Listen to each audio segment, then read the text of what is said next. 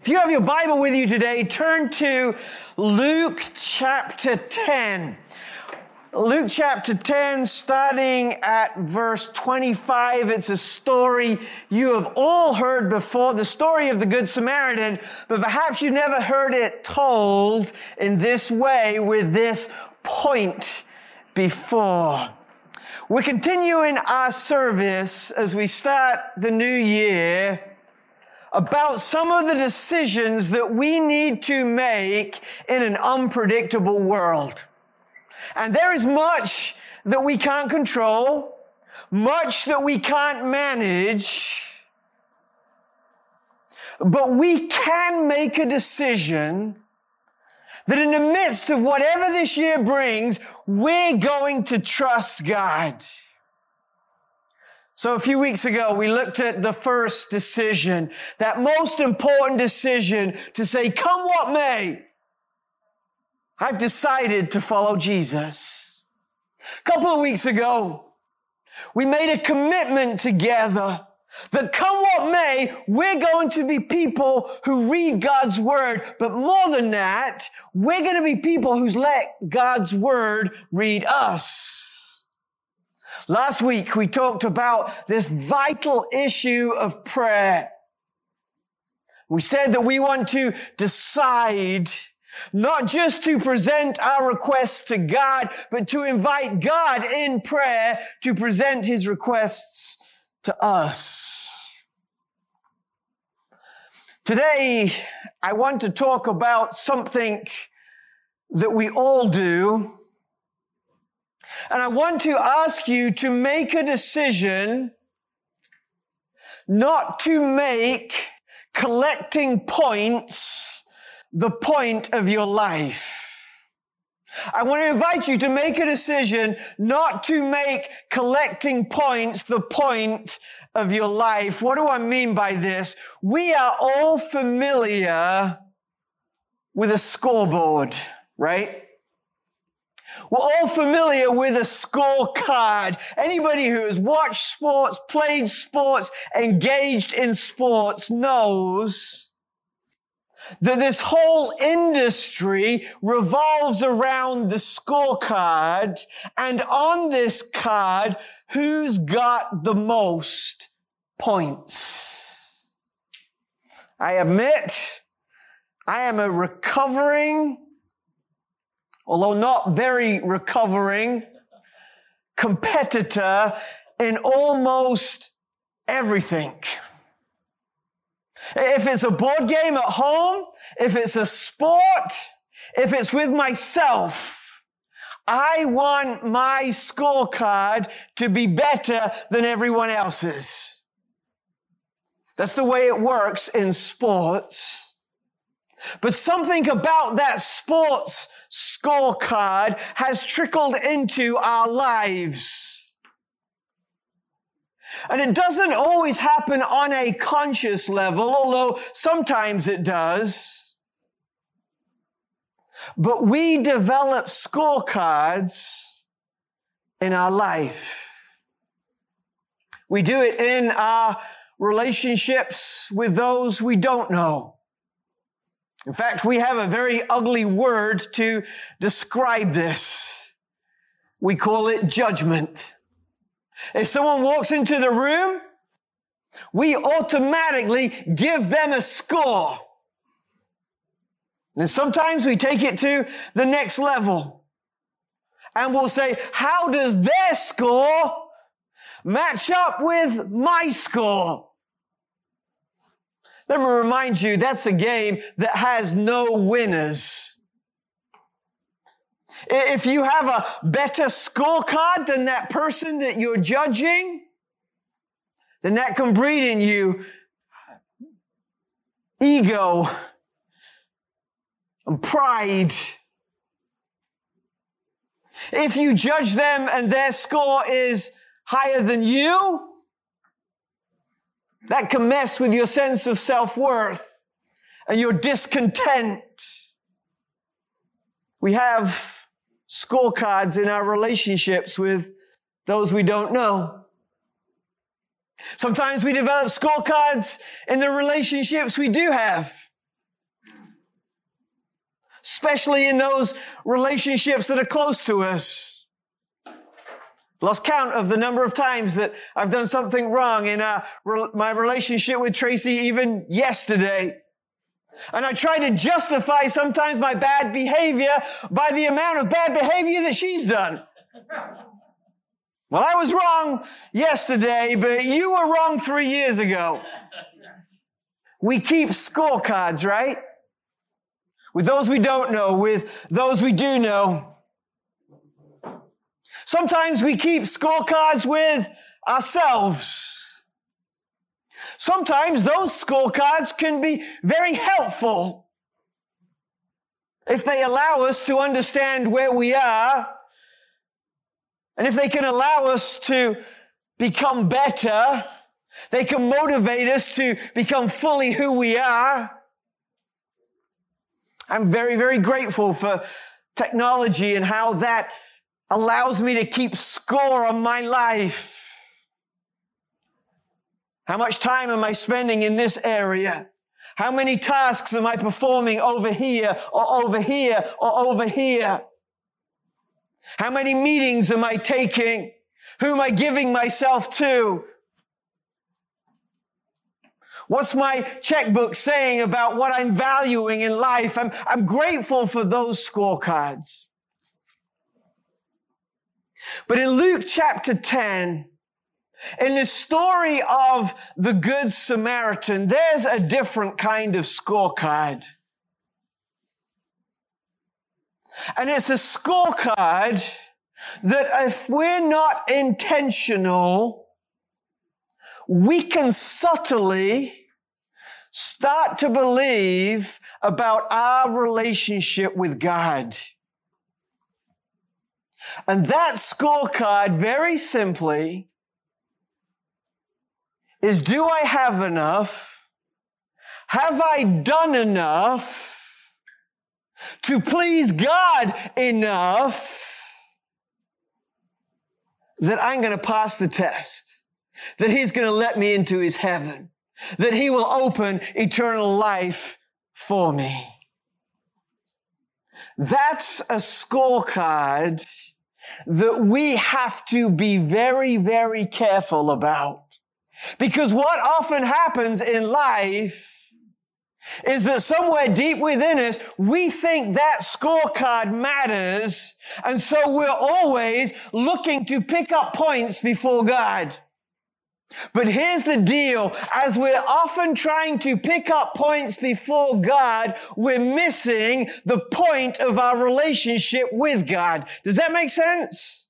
And so what I want to encourage you and challenge you to do today is to make a decision not to make collecting points the point of your life. You tracking so far? Does that make sense? Is anyone kind of with me on this little scorecard thing? Or am I the only uber competitive person in the room? Let me explain a little bit more what we're talking about through this scripture. Luke chapter 10, verse 25. Then an expert in the law stood up to test Jesus, saying, "Teacher, what must I do to inherit eternal life?" What must I do to inherit eternal life? In other words, what limit, what level do I have to get to? How many points do I need to make before I can be sure of eternal life?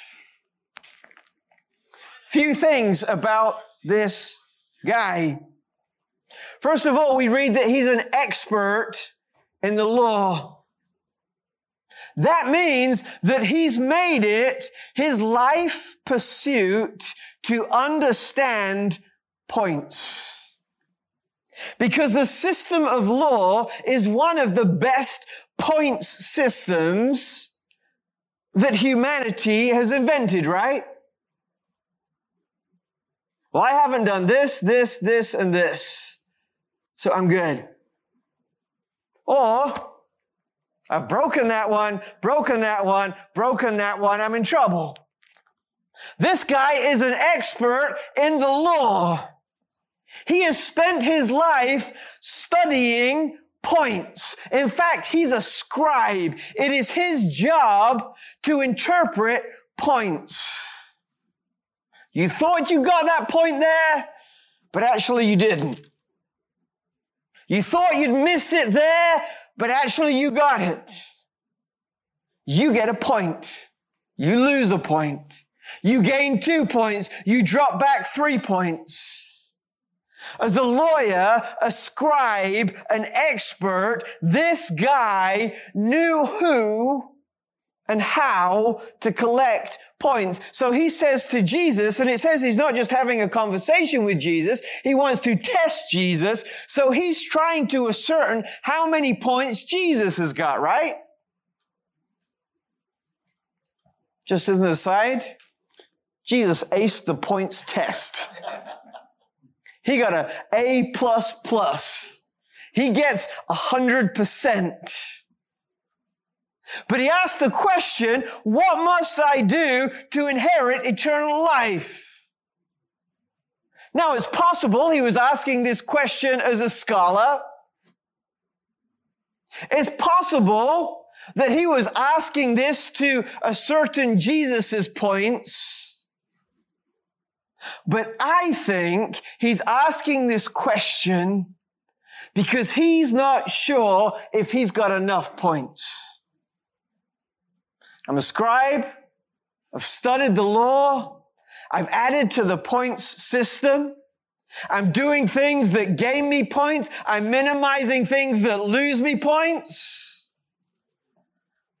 But do I have enough points to get eternal life? Jesus, in his brilliance, responds to this question by answering the question with a question. What is written in the law? How do you read it? That word "you" is emphasized because Jesus knows the truth. He knows about this points system and the brokenness of it, but he says, how do you read it? And the lawyer answers, love the Lord your God. Correct. With all your heart, yes. With all your soul, absolutely. With all your strength and with all your mind. With everything about you, love God. And love your neighbor as yourself. When he said that, there was like this little bell that started to ring. Ding-a-ling-a-ling, you've got the right answer. That's correct. People could have said, wow, that was pretty impressive, Mr. Lawyer. Well done.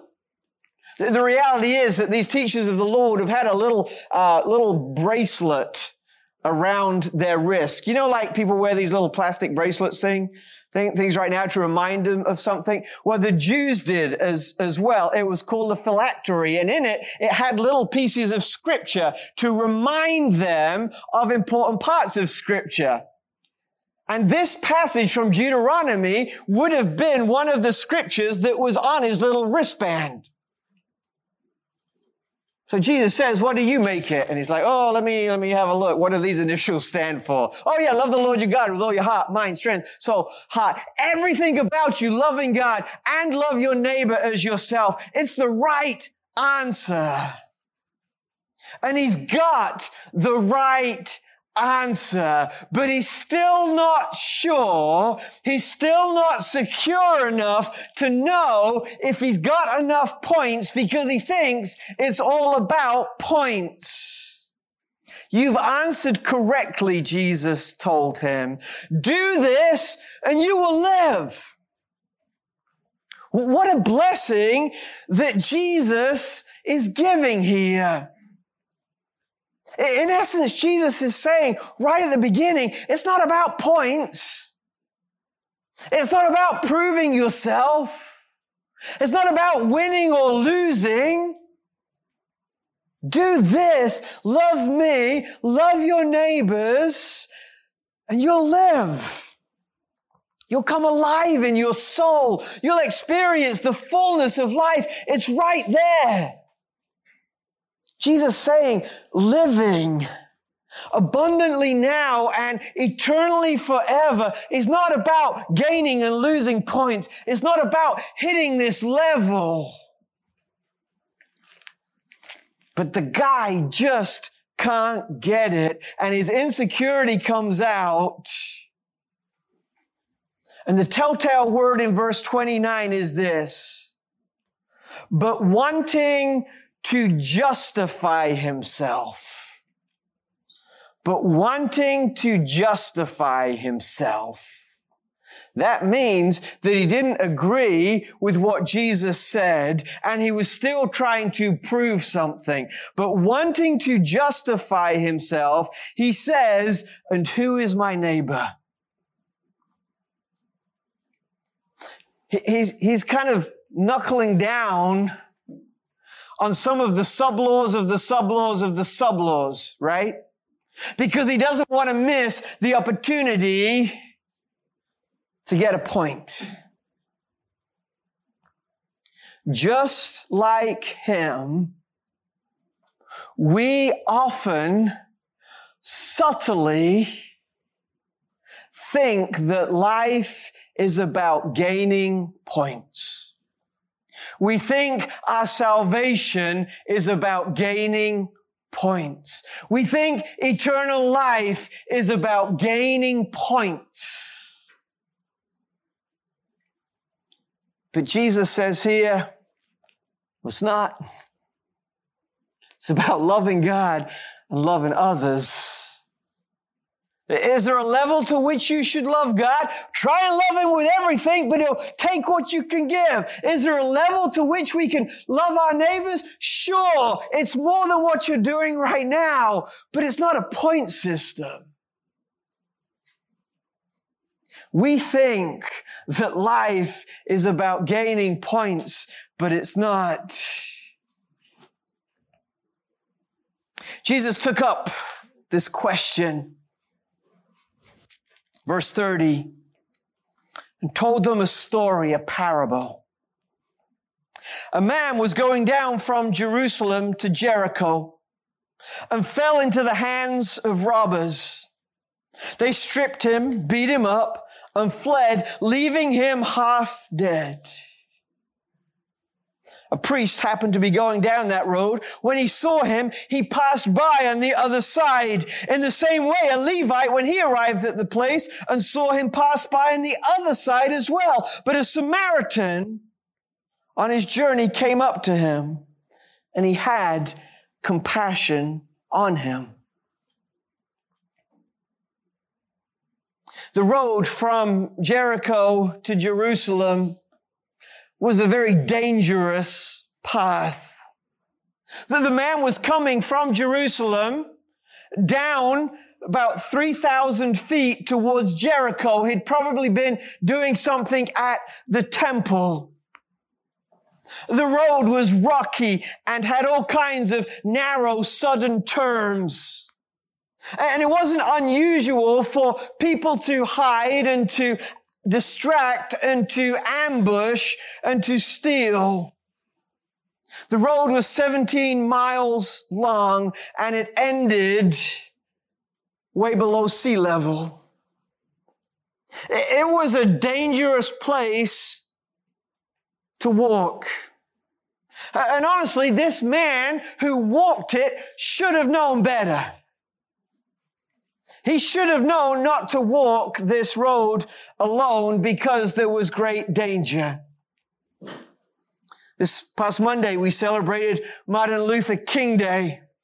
And I was reminded of the point that he made the day before he died in his message, Been to the Mountaintop, where he talks about this story and he talks about how important it is not just that we have compassion like the Good Samaritan, but that we start to fix the Jericho road. In that message, Martin Luther King called for what he called a Jericho Road Improvement Association. It was a dangerous road. A man gets beaten up.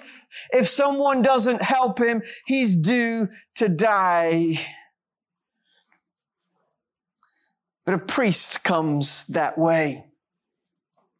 Now, a priest was, again, a very religious man. A priest had been spending his life winning points.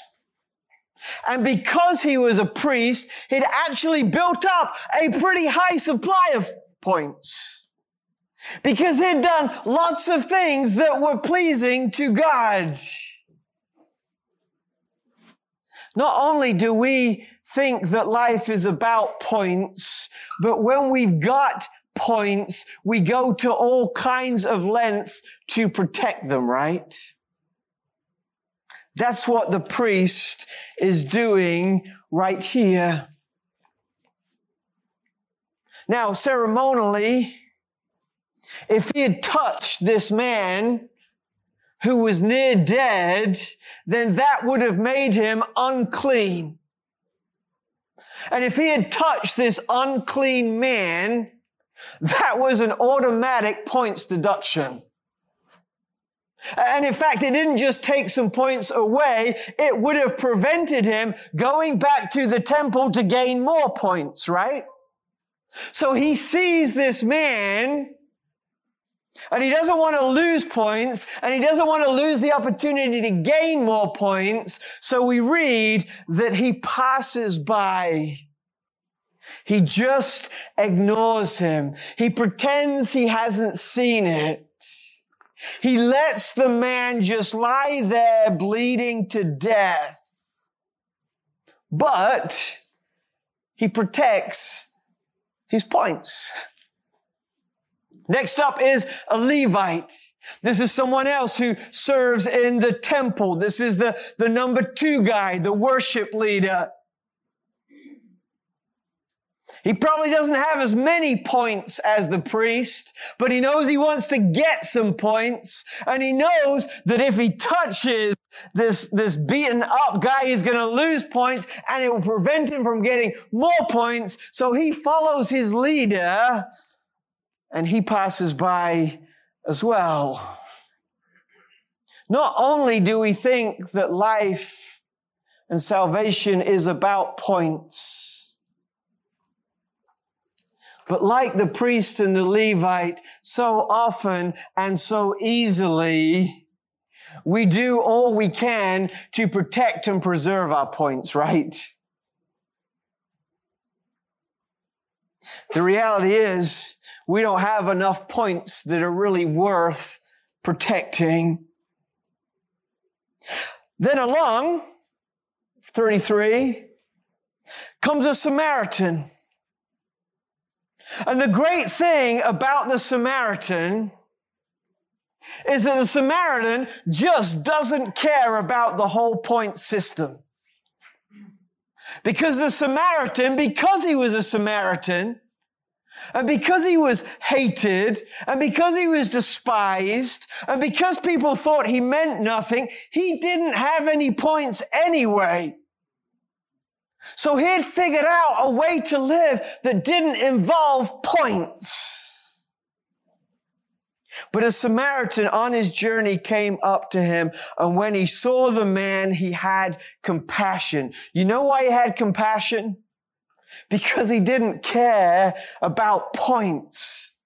He hadn't created this system outside of himself that was all about gaining or losing or protecting his points.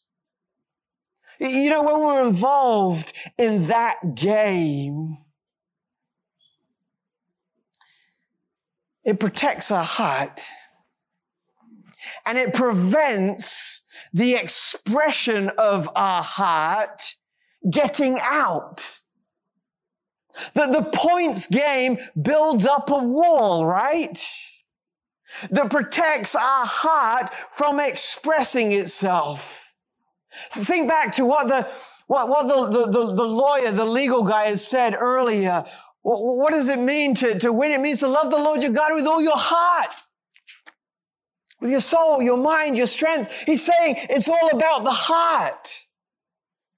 But when we engage in this game of points, we prevent the heart from expressing itself. What's so beautiful about this story, what's so beautiful about the Good Samaritan is that he was able to express his heart, to do what needed to be done, because he wasn't playing this stupid, silly, futile game of how many points do I have and how many points do I need. We think life is about gaining points. We spend a lot of time trying to make a point, but this is what the Good Samaritan teaches us. Life is not about points. It's about people. Life is not about points. It's about people. This is what he did. He went over to him. This guy was probably pretty beaten up. There was blood everywhere, but he goes over to him and he band-aided his wounds. You know, he wasn't traveling a little first aid kit with him. That probably means that he took off his clothes and made bandages out of them. He put olive oil, the little olive oil that he would have carried around with him, on the guy to heal. The little bit of wine that he had in his hip flask, could have probably done with a little bit of that right now, but he gave it and used it to clean the wounds of this guy. He put him on his own animal. We don't know whereabouts they were in the road, but it was a long road, right? 13 miles. They possibly still had a long way to go. But he was prepared to walk because he wanted to help, because he wasn't concerned about getting points. He was concerned about helping people. They brought him to an inn and he took care of him.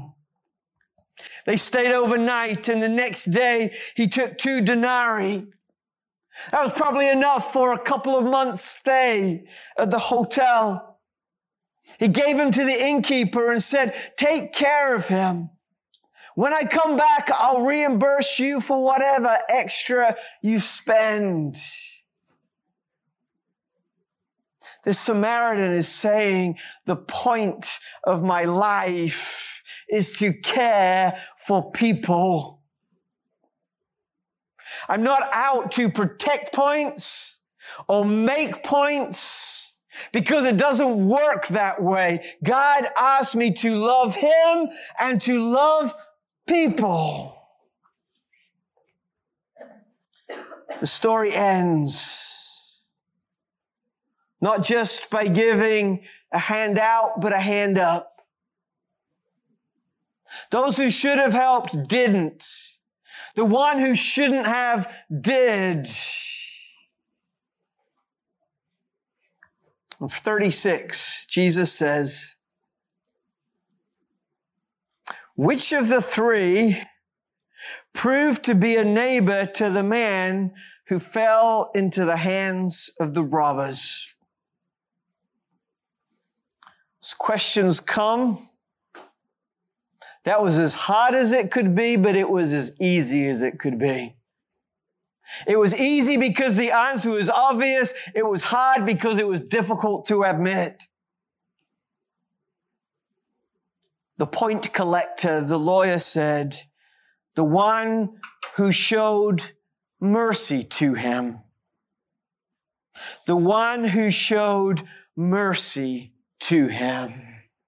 What I love about this phrase is that the point collector is realizing in this moment that a relationship with God is not about how many points that we've got. It's about mercy. It's about God's grace. It's about God saying, all have sinned and fallen short. You could not be good enough if you tried, and therefore the only way for you to receive eternal life, the only way for you to know me is because of my mercy and because of my grace. And he gets it right.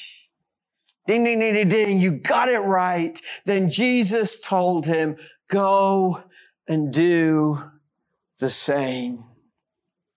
Go and do the same. This story is about a man who spent his life collecting points, but he never had enough. And so Jesus told him a story about two people like him who had spent their life collecting points. But this system was flawed. It was broken. But the story is also about a guy who didn't have any points and didn't value points. And because of that, he was able to love and to care and to give and have a heart that was open to God and to his neighbor, full of compassion. At the end of the story, this point collector is introduced to a concept about grace and mercy. And Jesus says, go and live under grace and mercy. Don't waste your time thinking that your good deeds make points. Don't go beating yourself up time and time again about those things you do that lose points, because salvation does not work on a point system. It works on a grace system. This year, I challenge you to declare to follow Jesus. I challenge you to read scriptures, but let scripture challenge you. I challenge you to pray and present your requests to God, but also let God present his requests to you. But I challenge you to decide not to make collecting points the point. Because it's not. It's not about collecting points. It's about receiving God's great, merciful grace.